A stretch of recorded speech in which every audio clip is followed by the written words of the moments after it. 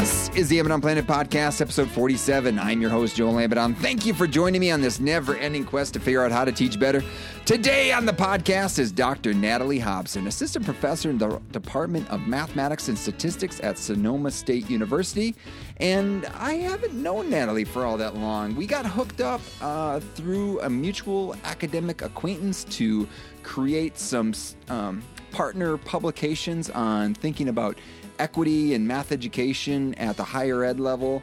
And then we did a presentation where we had a chance to share with each other what we had wrote in those partner publications. And then we had a chance to answer some questions about it. But the conversation was rich and we had a lot to say and not a lot of time to say it. And we thought, you know what? Let's move that conversation over to this platform. So we have the Abaddon Planet podcast episode that you're about to listen to. So we're going to talk about the background of the work we kind of did in tandem. We're going to kind of recap a little bit of our conversation, extend it a little bit more. We're going to ask each other some questions, and really around this idea of thinking about what if you're going to get started thinking about equity, which, you know what, there's lots of calls to be doing that. And, you know, there's people that are doing things that may not know the labels and the names and the terminology. And maybe this might be a good start for anyone thinking about equity in their classroom, in their place of work, wherever. Again, we kind of have a broad idea of what teaching is at the Abaddon Planet podcast. So wherever you're thinking about equity, maybe this could be a great conversation for you as well. So without further delay, here's my conversation with Dr. Natalie Hobson. Dr. Natalie Hobson, thank you so much for joining me on the episode of the Abaddon Planet podcast. How are you? Doing well. Thanks for having me, Joel. It's my radio voice coming out full nice. Force at you. Sounds good. So Natalie, we've had a chance to briefly meet, and no pun intended with the word brief. We'll get into that in a second. We're going to talk about our briefs that we wrote for a little, I don't know, a web document, I guess, is for helping people getting started. A resource guide. Yeah, a resource guide. We'll talk about that in a second. But we decided, hey, let's do a podcast episode. That'd be kind of fun to talk about some of the work we've been doing together and also just to develop this relationship a little bit more. But before we get into it, you know what? I kind of want to know a little bit. Can you give me a little bit of background on who is Dr. Natalie Hobson? Yeah, well, so I'm currently an assistant professor at Sonoma State University in their math and statistics department. My educational background, I have a PhD in mathematics and also a master's degree in math education. And I completed these degrees at the same time concurrently. I always sort of knew that I wanted to be a math teacher. That's kind of why I went to get my math degree. It was an means to an ends of working with students. Math really never came easy to me growing up or in school. I was very curious and I worked really hard in math, and I just loved connecting with other people through mathematics. So that idea of being able to communicate with other people, how I'm thinking about something and trying to understand how someone else is conceptualizing a mathematical pattern or mathematical structures was something that really intrigued me. So as I continued through mathematics, I started to really see the privilege that succeeding in math gave me. Mm-hmm. So when I would tell someone that I was getting a math degree, I would often get a response of, wow, that's so impressive. You know, sometimes I'd get like, oh, I hate math. And that would be end of conversation. But, and the more I did math or further I went in mathematics, the more I also realized how rather arbitrary this privilege was. You know, I had friends who, like, I worked really, really hard in grad school and school. But I recognized that, you know, I had friends who were working, 60 plus hours a week. It came from a low income, drug impacted family, were raising their siblings, working really, really hard as well. And yet I was the one who was getting praise for my hard work. And so that's kind of where my goal and mission is in working with students in math, is to try to support students so that mathematics isn't a barrier for them for reaching their goals. And so that also they can start to become more empowered through becoming doers of mathematics and being able to use some of those mathematical skills to, kind of take control of their life and to not I guess to take control of their life, not control maybe, but become empowered to, I don't know, get the privilege that math success can provide them. Yeah. I mean, I always say, I think I got this from Bob Moses in Radical Equations, like access to academic and economic opportunities, right? Like there are these doors that open up, and not that that's the only thing, but seriously, like all these doors that are open because of your relationship with mathematics, like, hey, you get a handful of keys if you have a good relationship with mathematics. Oh, for sure. And can see how, the ways that you're interacting with the world, the math that you're already doing, and how that translates into school mathematics. I mean, that's, which is kind of cool with your story. I mean, you see like where you are and like to talk about like, hey, my relationship has not been all, sunshine and lollipops. It's been, there's been some struggles. It sounds like a good, like a relationship, like a relationship with stories, behind it. Like there were some rough times in the late 90s, Yes, for sure. And I always saw like in the classroom, I always felt like I was the one behind in mathematics. So it was never something of like, oh yeah, of course this should be easy. But it was just something I was really curious about.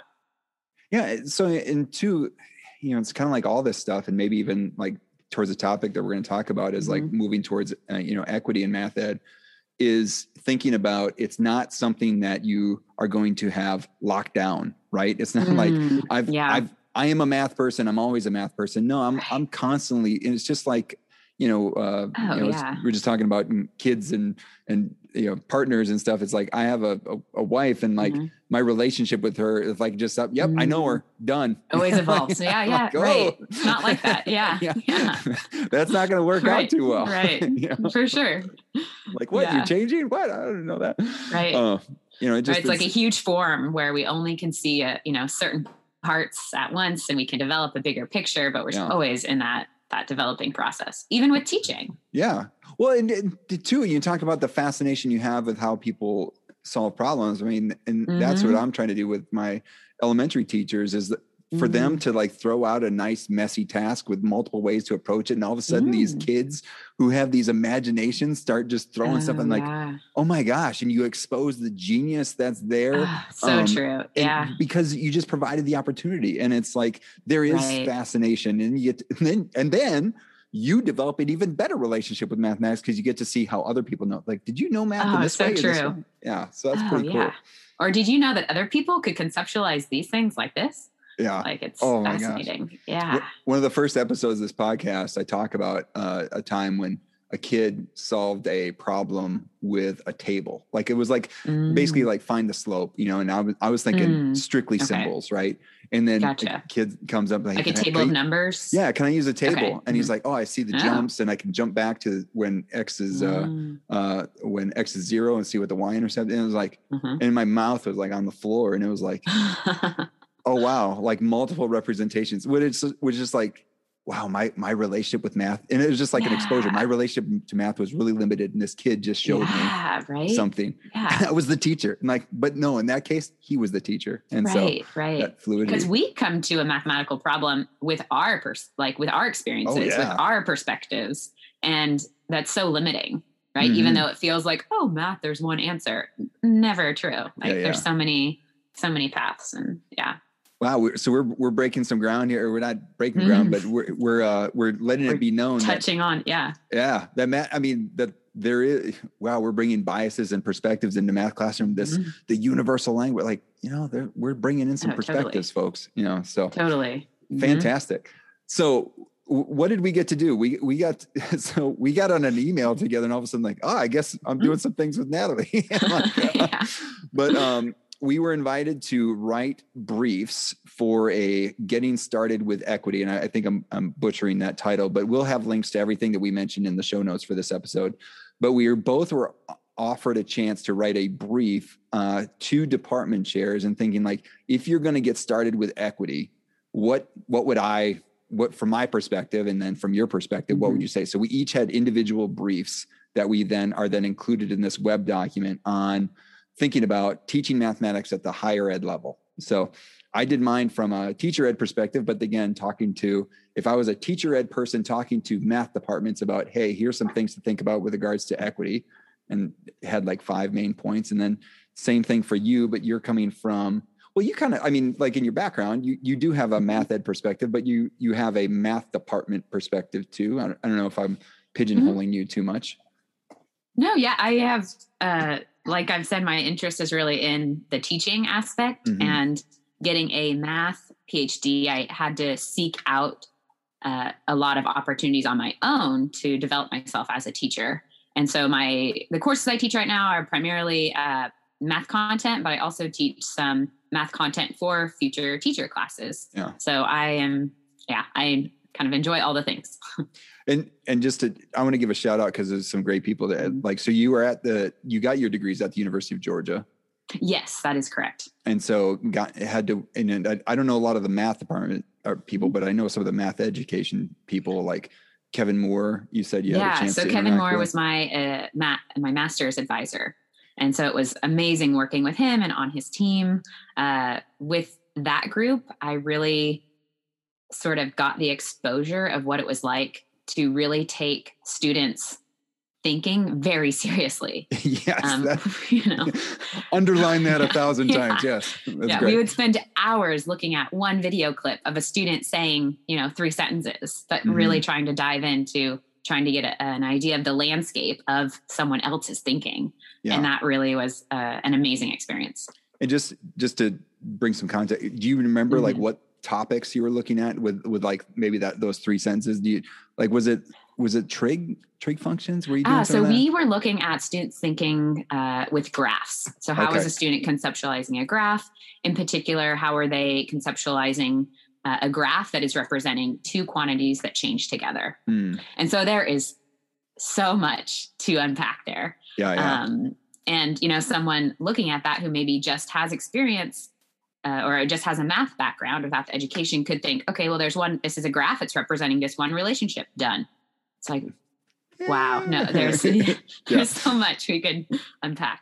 Yeah. And similarly, I had a chance to work with Amy Ellis, who's now at the University of Georgia. She was at Wisconsin, and similar thing with, we're talking about exponential functions and just thinking about kids thinking around, which growth again, could dive so deep on kids thinking. So that's kind of cool that we have that similar background. Yeah. That's awesome.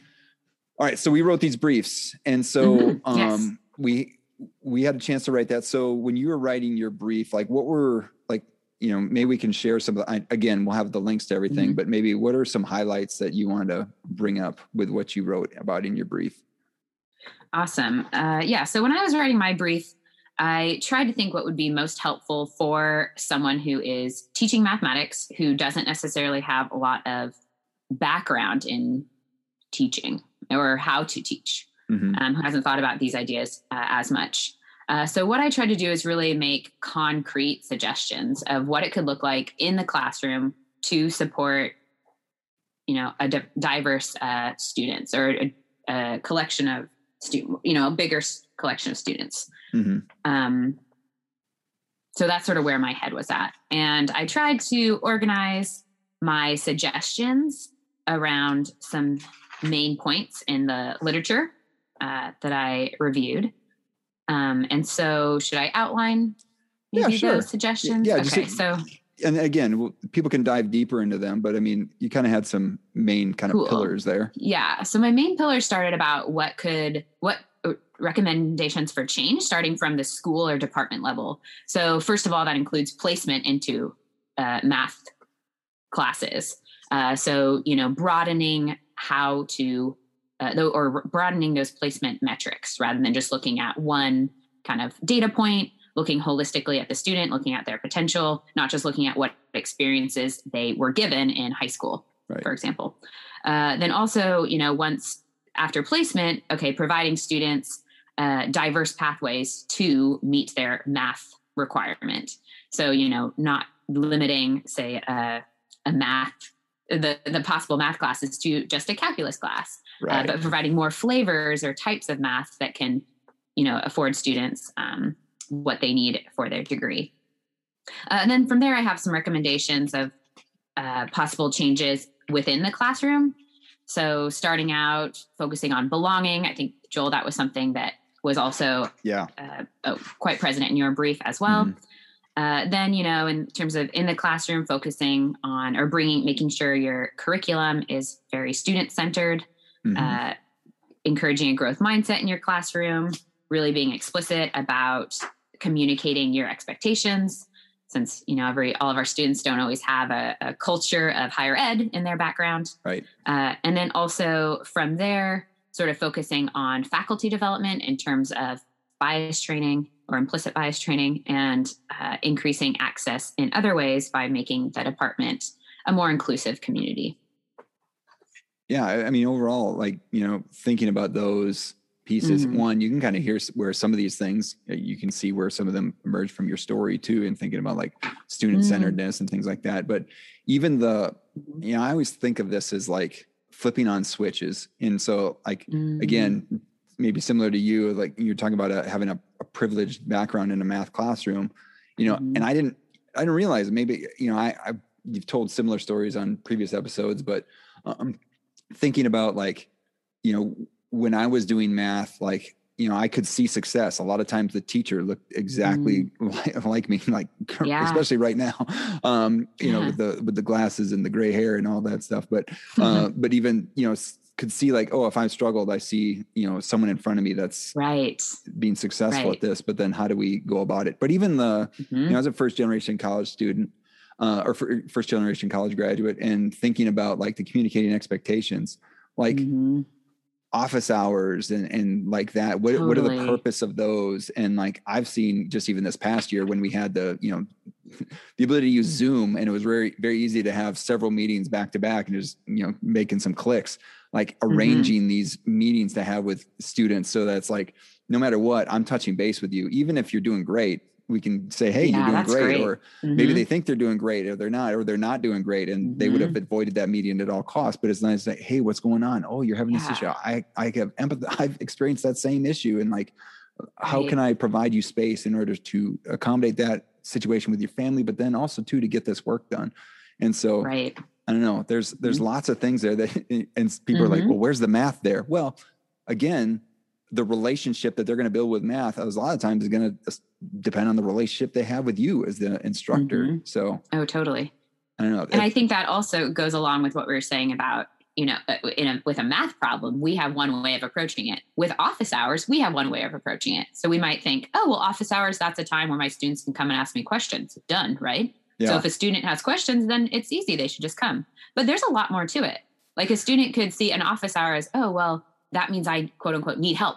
So maybe that labels me a certain way. So maybe I don't want to do that. Yeah. Or, these, office hours, do I need an appointment? I don't want to see a doctor. Do I have to, is this so there's so much more to it than just this is easy. I have office hours, duh, I'm supporting my students. No, there's maybe more we can do. So yeah, I like your suggestion, Joel, of having, required check-in meetings so that you can just, address individual student needs. And even I've heard my co-host of the Teaching Math Teaching podcast, mm-hmm. Ava Thanheiser, she had a different word of saying it, but it was almost a chance to talk to the instructor hours or something like that. Even because even just the word office hours, what does that actually mean?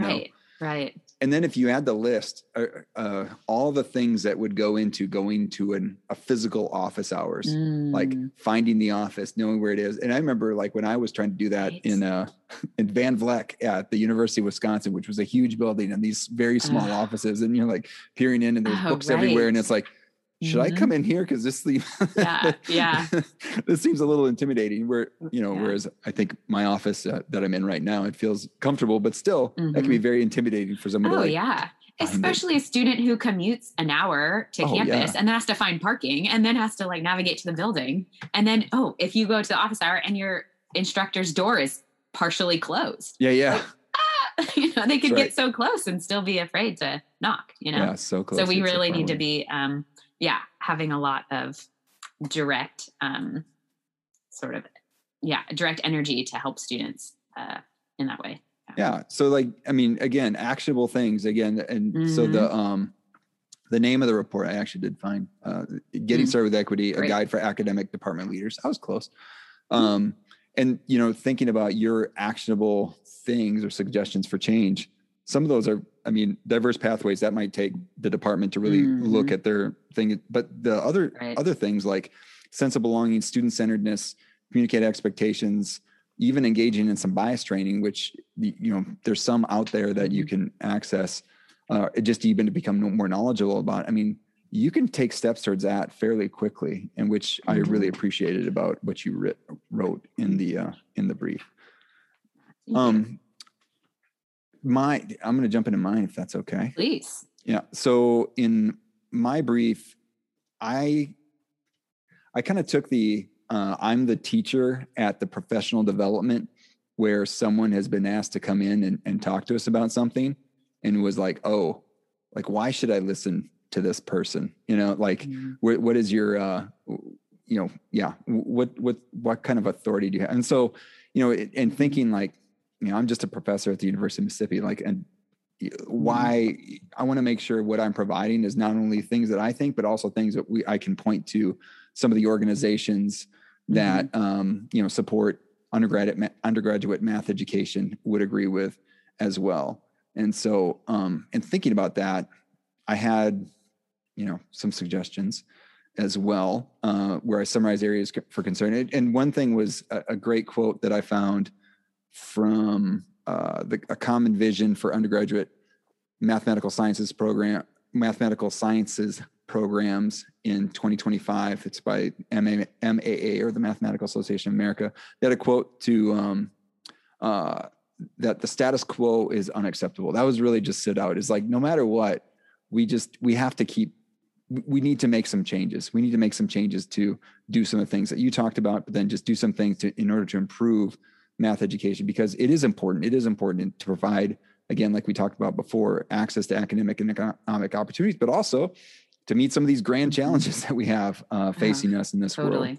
And so in thinking about that, my suggestions for change were fairly brief, but then also parallel a lot of things that I saw within the documents. And then some of the resources I shared had to go along with that, but differentiate equity and equality. And so sometimes people initially, when they get in these conversations, they start thinking of those two things are the same, and they're not. Like, to do the same thing for everyone. I treat everyone the same. Well, everyone's not the same. And so equity and NCTM talks about high expectations and strong support. So yeah, you might have the same expectations for folks, but some folks might need more support. And we saw that a lot in 2020, where I'm going to expect everyone to be online for a class. Well, having access to the internet, some folks that was not an issue, some folks that was a big issue. And so there's different levels of support that are needed. So that's a pretty, straightforward example of sort of that difference between equity and equality.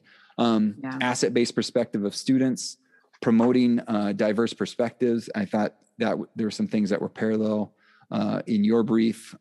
Working with math educators, hey, that's kind of what we're doing right here. So having that connection between if there's a math ed department and a math department on a college campus, that there can be some communication happening there. And in our talk that we gave at the remote summit, which I think we might be able to put a link to some stuff there maybe. But we kind of talked about like, hey, that's something I know I need to be better about, is making those connections to our math department here on campus. Because I know some of our students, a lot of our students take courses over there. And then give space and support for improvement. And so whenever you're going to think about making changes to make your classroom, even think about some of the things that you talked about in your brief, think about student-centeredness and thinking about bringing a sense of like you're going to be doing things differently within your classroom, and not everything is going to go perfect. And so, yeah, there might be some bumps in the road, but that's what happens when you're going to make improvements, right? You're going to have some things. So give space and support for improvement. And so thinking like, no, I expect everything to chug along a straight line going upward all the time. Like, no, we need to, if we're going to change the way we're teaching, if we're going to change some things in our classroom, like, it's not just going to be, if all of a sudden in our math department, they started doing things that in groups and started doing things, using complex instruction or something like that. yeah, that's going to be some change. There's going to be some pushback too, because it's not the traditional math classroom, and you might even get a parent calling or something because it's different, but it's different because we're trying to make it better, and so giving that space and support for improvement. So that, and then I just named a bunch of resources that kind of went along with those, and that's what's kind of cool. I love your resources that I put down and have mine, and again, those briefs will be available in the show notes for this podcast, which we'll mention later. But so maybe we should talk about, what did we learn, or should we do that? Or did you have something you wanted to go into? Yeah, I did. Well, so Joel, I guess, well, let's go into what we learned. So I'll just say, Joel, when I read your brief, I really appreciated how brief it was. It was very explicit with some, main sort of holistic big picture ideas that I think are great for setting a foundation in this work. I think there's many sort of questions I had while reading the brief in terms of what some of your suggestions actually look like concretely or explicitly. So I do have some questions, if you don't mind. Okay. Maybe sure. A few questions. Yeah. Let's keep the learning going. So just starting with the differentiate equity versus equality.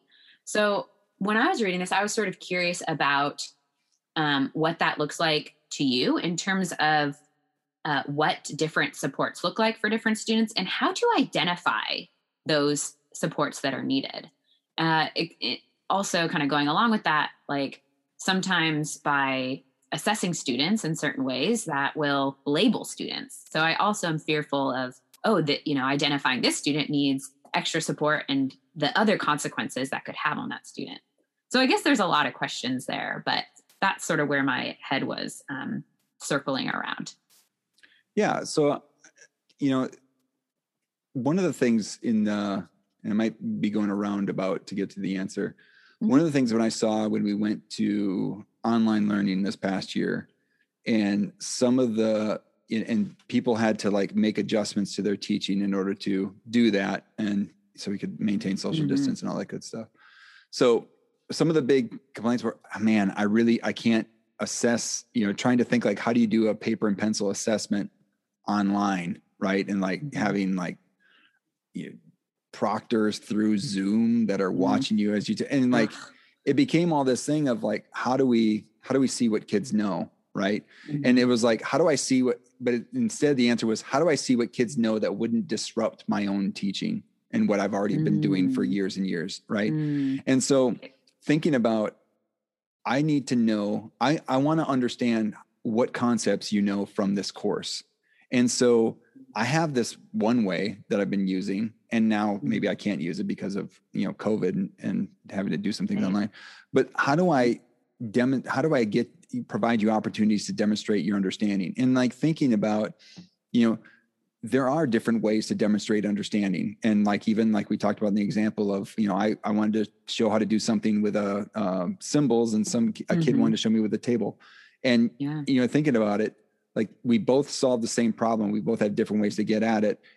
But there was different, representations to do it. And maybe then there's also different mediums to do it too. If a kid can tell me exactly what they're supposed to do, but they might struggle with the writing part of it.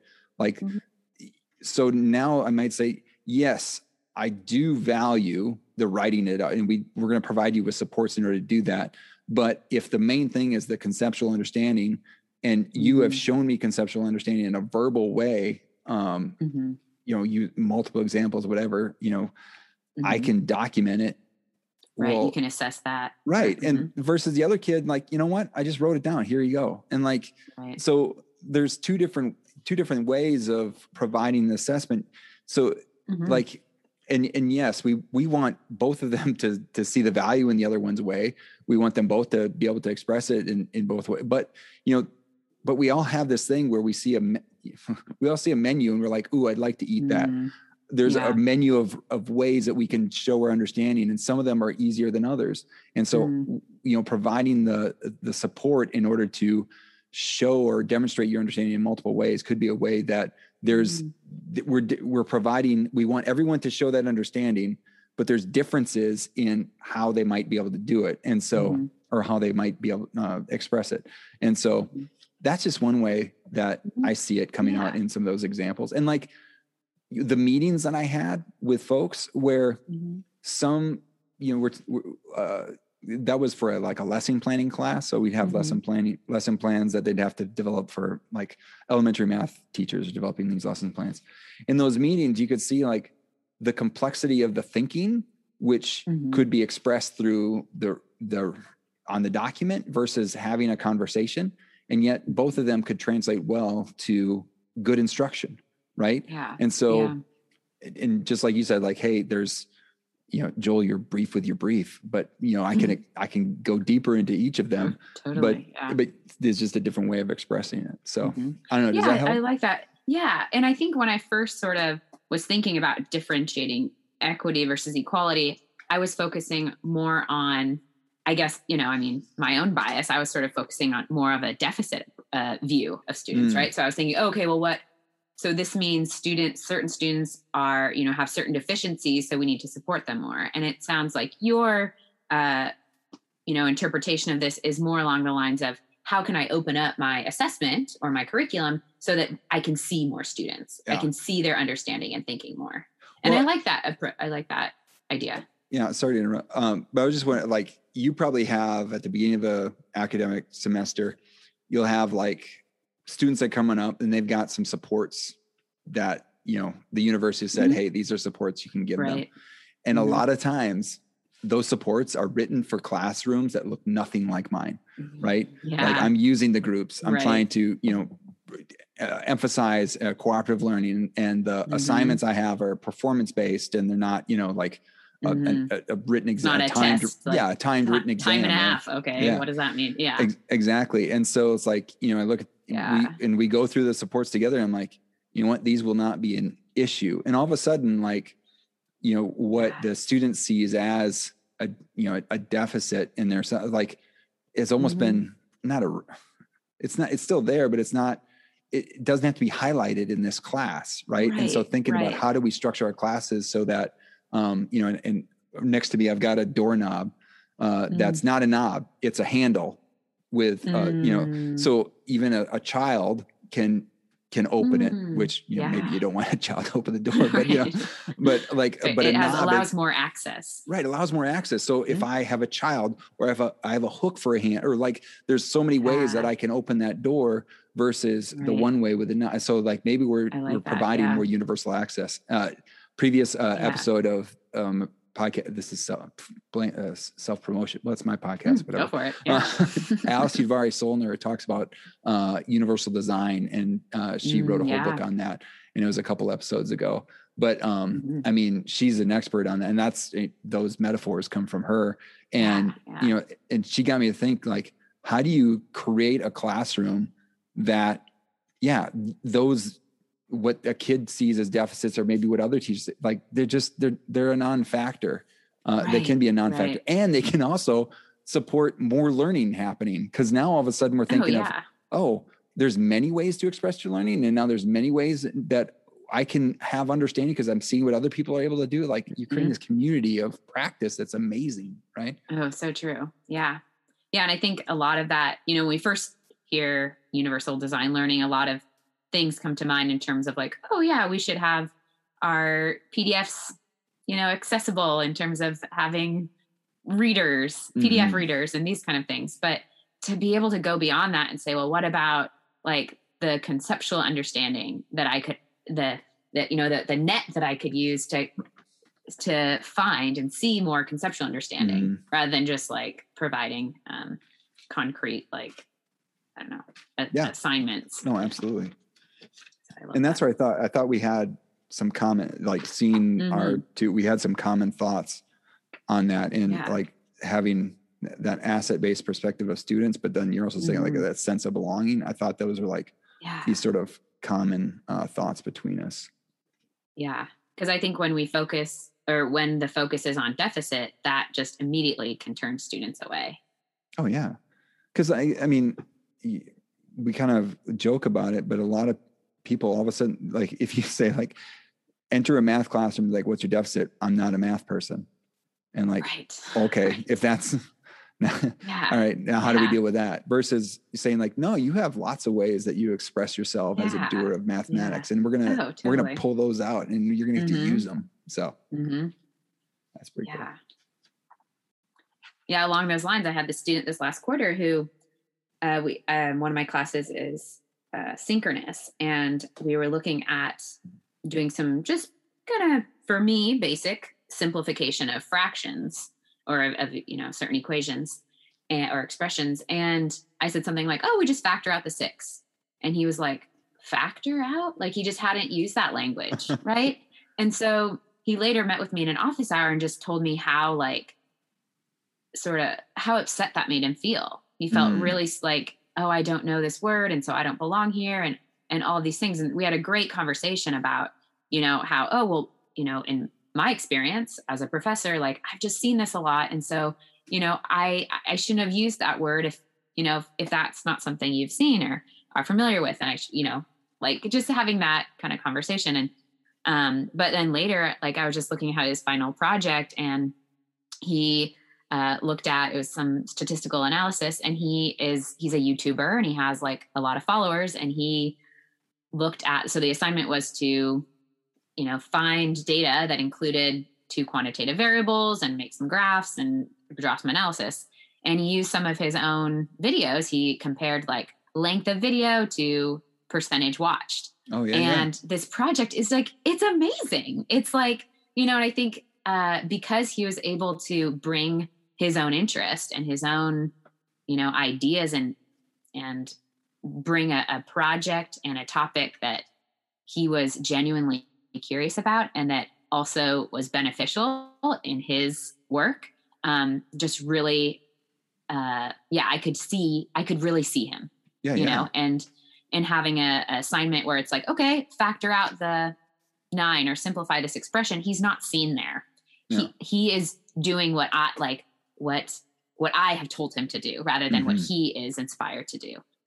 So I think that it was just, I just, before we talked, was looking at his final, and I just was really impressed with his work.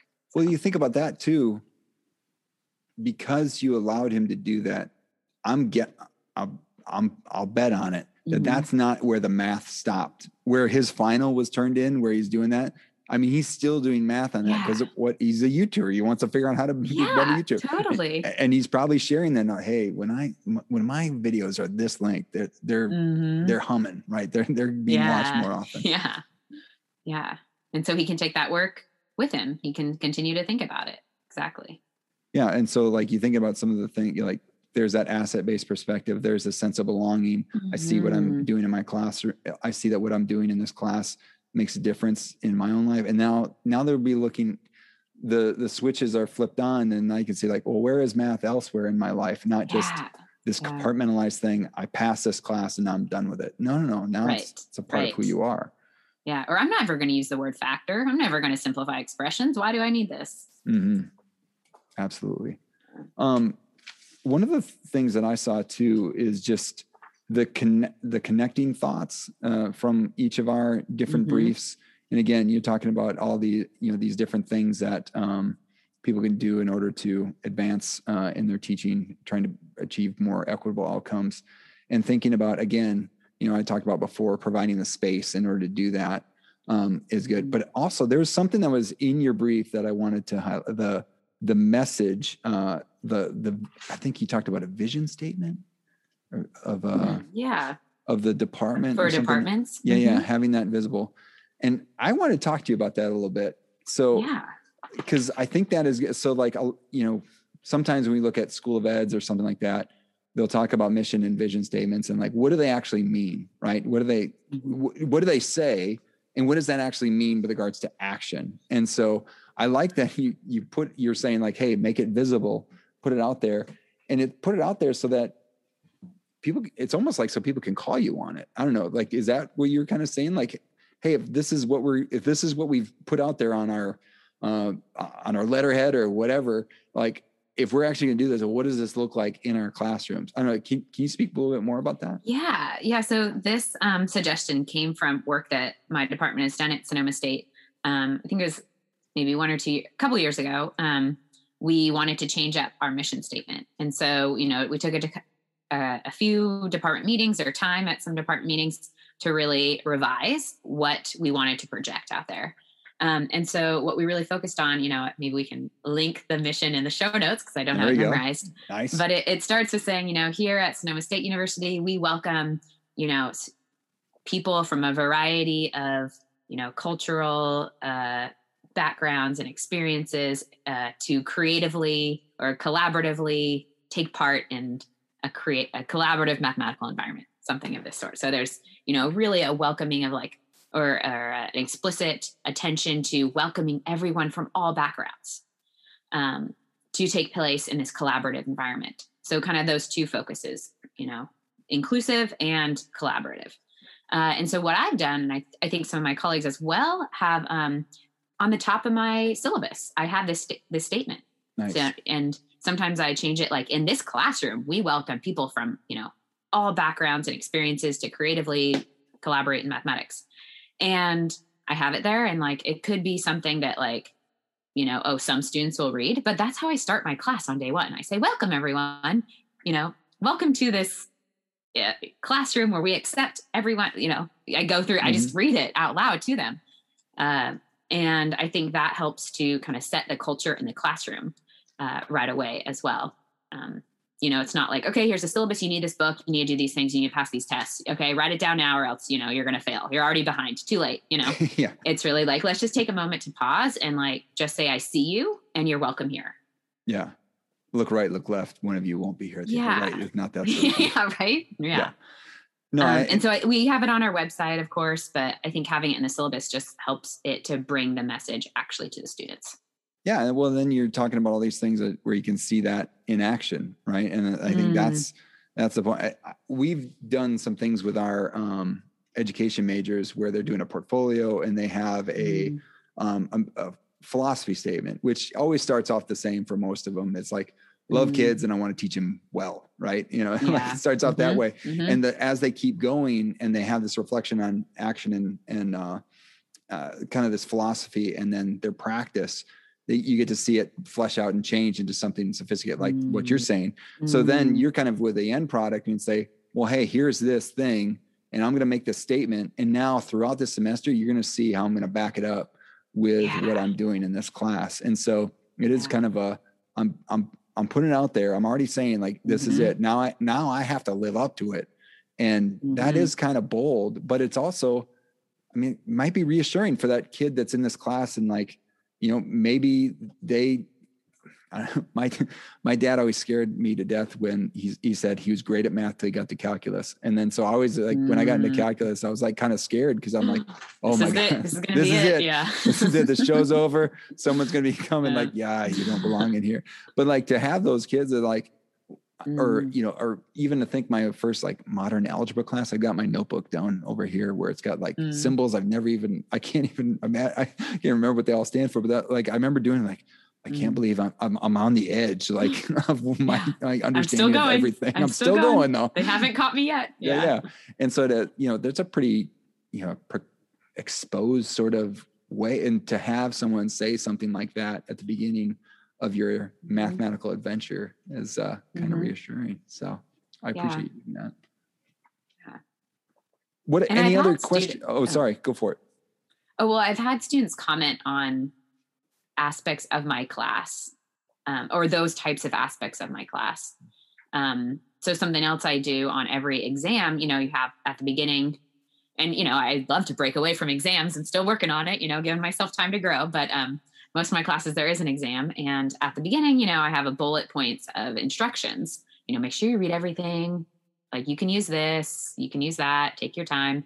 But my bullet I always include is, this exam is not a measure of your worth or intelligence. This exam is one way to demonstrate some of what you've learned so far this term. And I've had students comment on that as well. They've said that in student evals and things like that, they say, after reading that, it really helped me relax with the exam. And so that's another way that I try to carry out this message throughout the term of, you're welcome here. This is not your performance in this class or, however your activity in this class is not is not all of you. You are so big, and this class is one way of showing up here, or showing yourself, just so that they acknowledge that I am trying to see them more. So I got some to share on this, and it was sort of the same thing. Is like, what do we do to, like, what is think about what is the purpose of assessment? What are we trying to get out of it? Like for you to demonstrate some understanding. And so I had my cooperating teacher when I was back in 2000.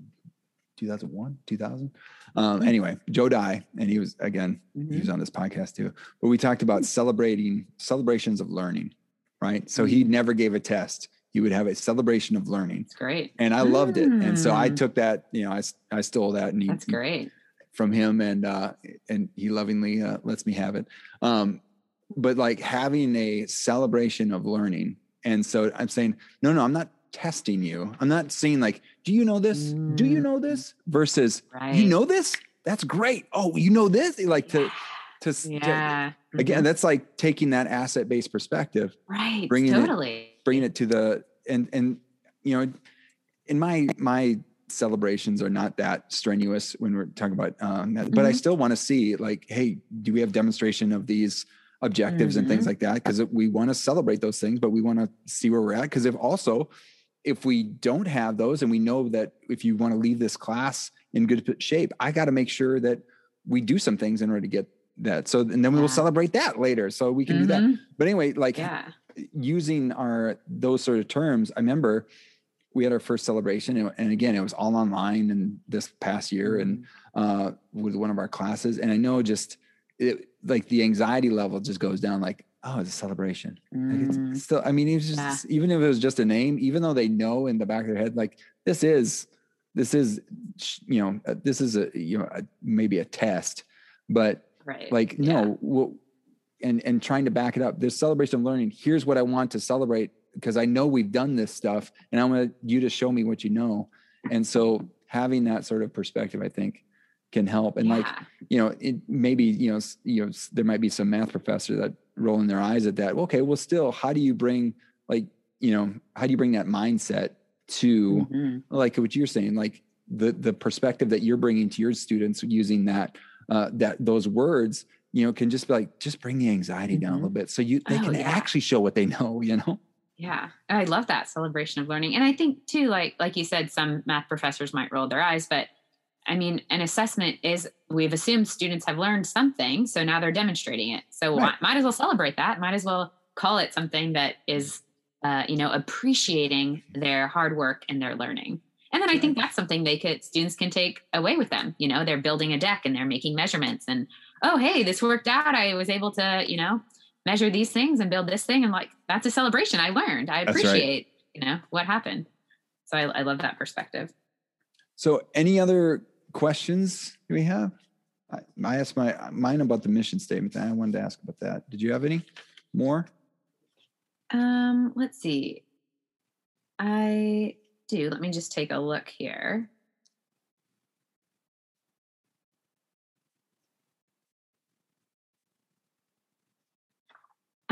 So I did have maybe not exactly related to the brief, but in terms of equity considerations, specifically for online classes. So I know a lot of more schools are opening up more in the fall, but there's still a lot of classes running online. And I think that's kind of where a lot of higher ed trend is going. So I was wondering if you had any like special considerations for online classes. I know we touched on this a little bit, but maybe ways of helping students be more seen in that world and providing more access. Yeah. So it's like another shameless plug. So for the Math Teaching podcast, we did a whole series of book club chats with this book called Teaching Math at a Distance with Teresa Wills. She's from George Mason University, and she's like an expert on teaching math online. And and I didn't know this, but I was exposed to a bunch of her resources like a year ago when a friend of mine, Jen Wolf at the University of Arizona, she's in the math department, was sharing with me all these resources on teaching. So like using a lot of Google Slides and interactions around math problems and things like that, and trying to think.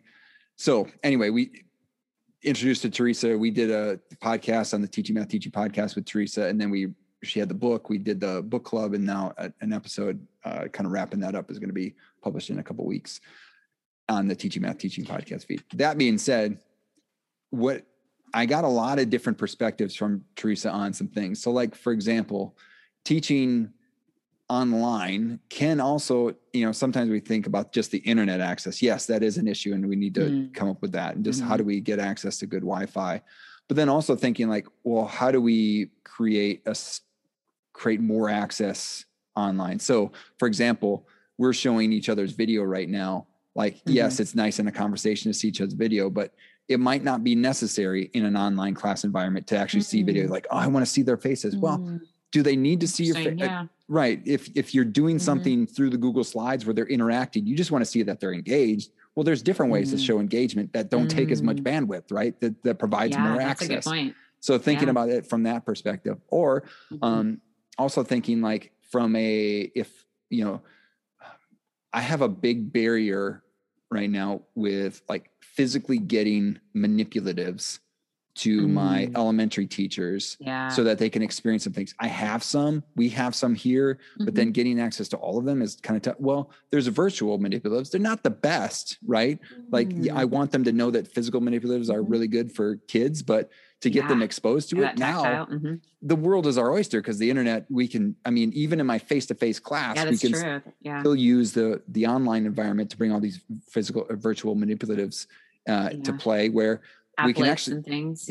And like allowing choice for kids, like, hey, show me how you could put these two numbers together. You can use a number line. You can use the base 10 blocks. You can use all these different ways. Similar sort of thing at a college level. You're talking about using Desmos or different GeoGebra, all these different ways that they could express themselves. You show their thinking. Like the internet can actually provide more access to some of those things. So like my perspective is evolved a little bit where I'm seeing like the interactions, like how can someone participate in my class?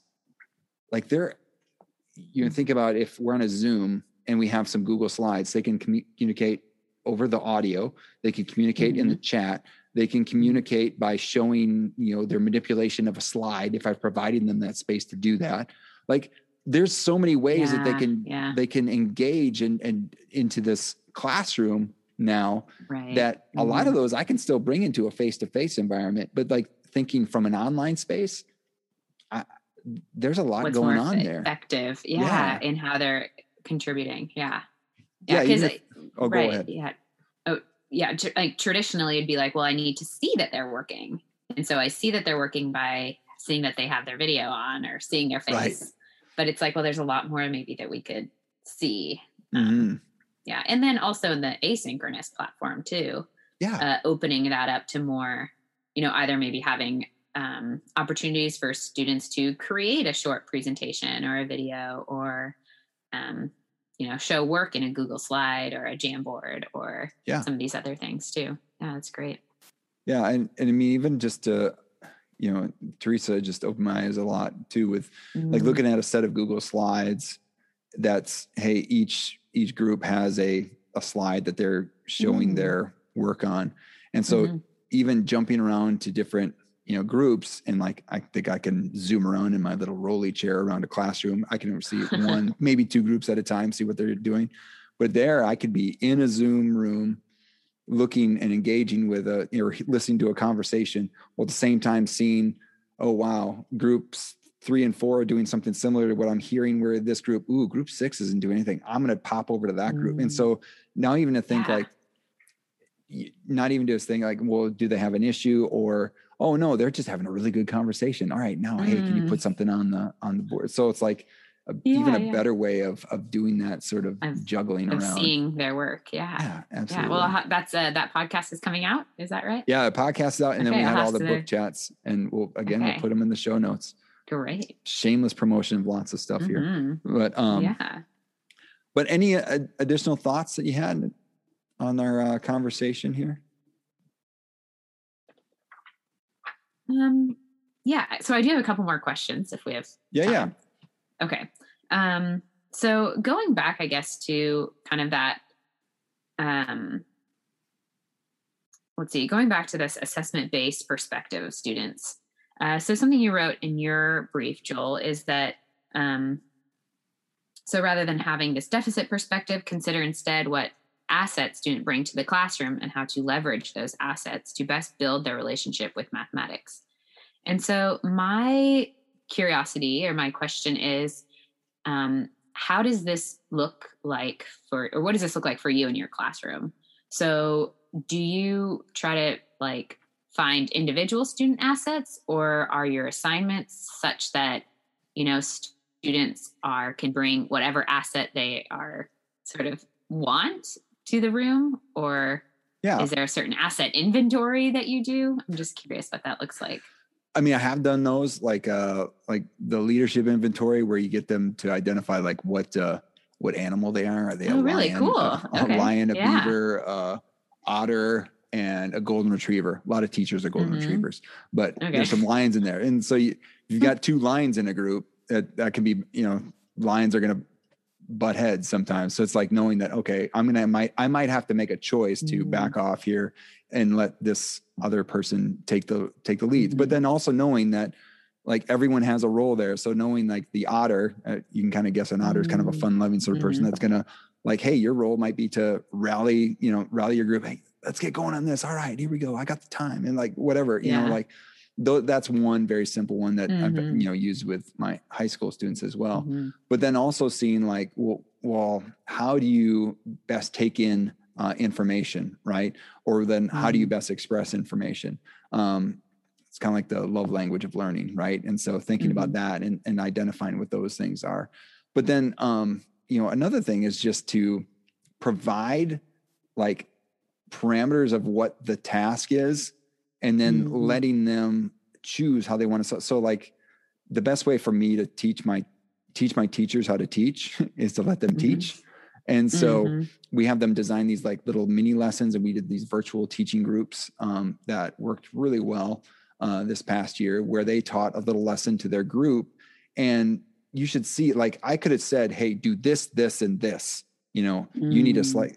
The only thing I said is you need to select an open-ended task that opens into it, and then, allows kids or your peers to do some thinking around it, and then you to talk about it. And there's some more to it than that, but I mean, and then evaluating them kind of on their teaching, where they would self-evaluate, and the creativity that would happen. I could have shown some lessons and just have them observe it, but having them do it, then you'd see they're bringing in all this information. I learned so much about my students because they're bringing in some themselves into those things. If providing the space in order for that to happen, just like you did with your student in their final, able to use their YouTube, analytics, those sorts of things, allowing them to bring they're going to use their assets, allowing them to do what they want. They're going to bring those in to play in order to accomplish something. So one, you get to know your students better, but two, they come up with amazing things if you give them the space to do so. Yeah. I know, does that help? Something that I struggle with in that is balancing that open-endedness with communicating expectations. So I do try. And so what I try to do, I guess, is just to, allow students to really have a lot of control in the content that they're looking at. Yeah. Right. But then provide parameters, as you said, I guess, parameters that then help to communicate those expectations. Yeah. But that's still something that I often am, still trying to work on and develop, creating a rubric that is, structured enough, but also open enough. Right. That's what I was going to say, is creating that rubric. And so for these virtual teaching groups, so I wanted what's the quality control?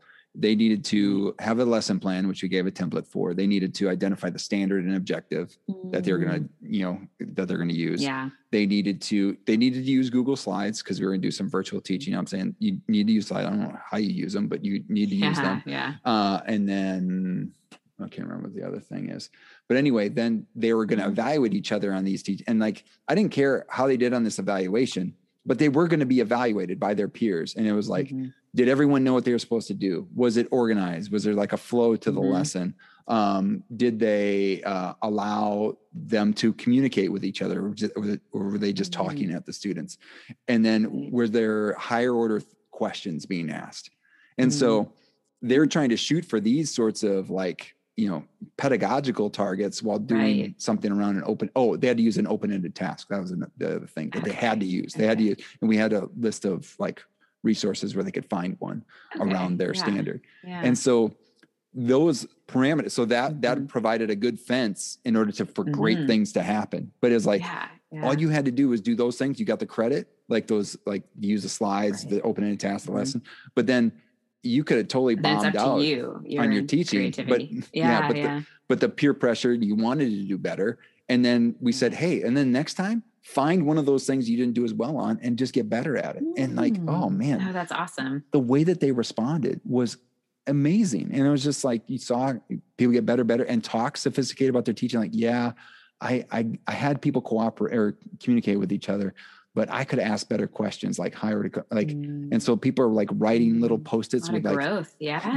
Hey, blank, tell me about blank's thinking on that problem. And like, so they have this like ready on their side of their computer, ready to go to talk to each other. So, cool.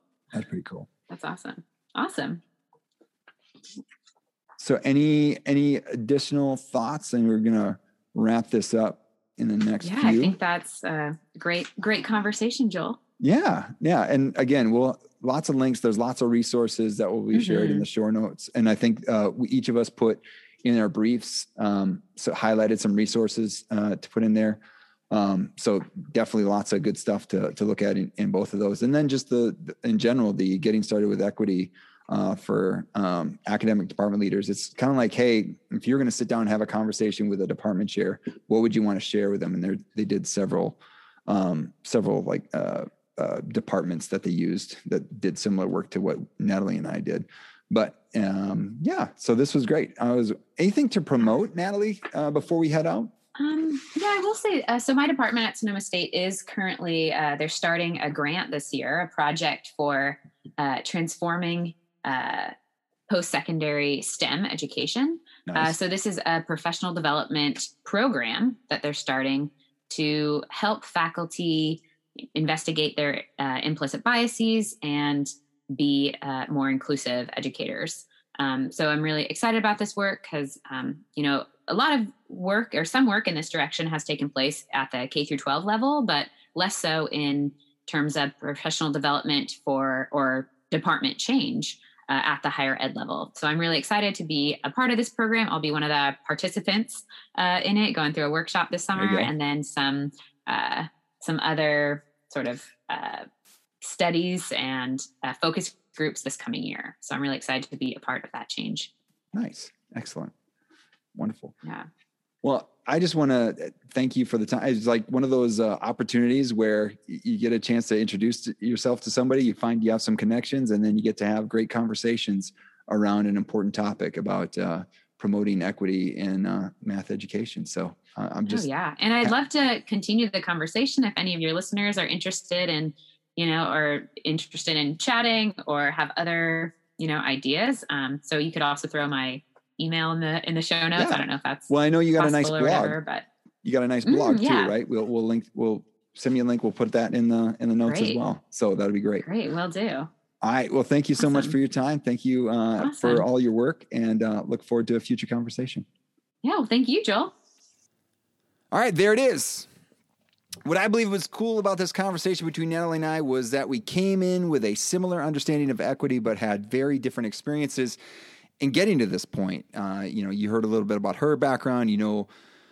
Man, I've told you so much about my background in this episode of this podcast, but even if you haven't there, it was different. So But even with the common vocabulary, we still had some ways we could enlighten each other given our different perspectives. And I think that's what we should be doing. I over and over again, I say one of the great things about this podcast is just to have great conversations and record them and share them. And that's kind of the point, right?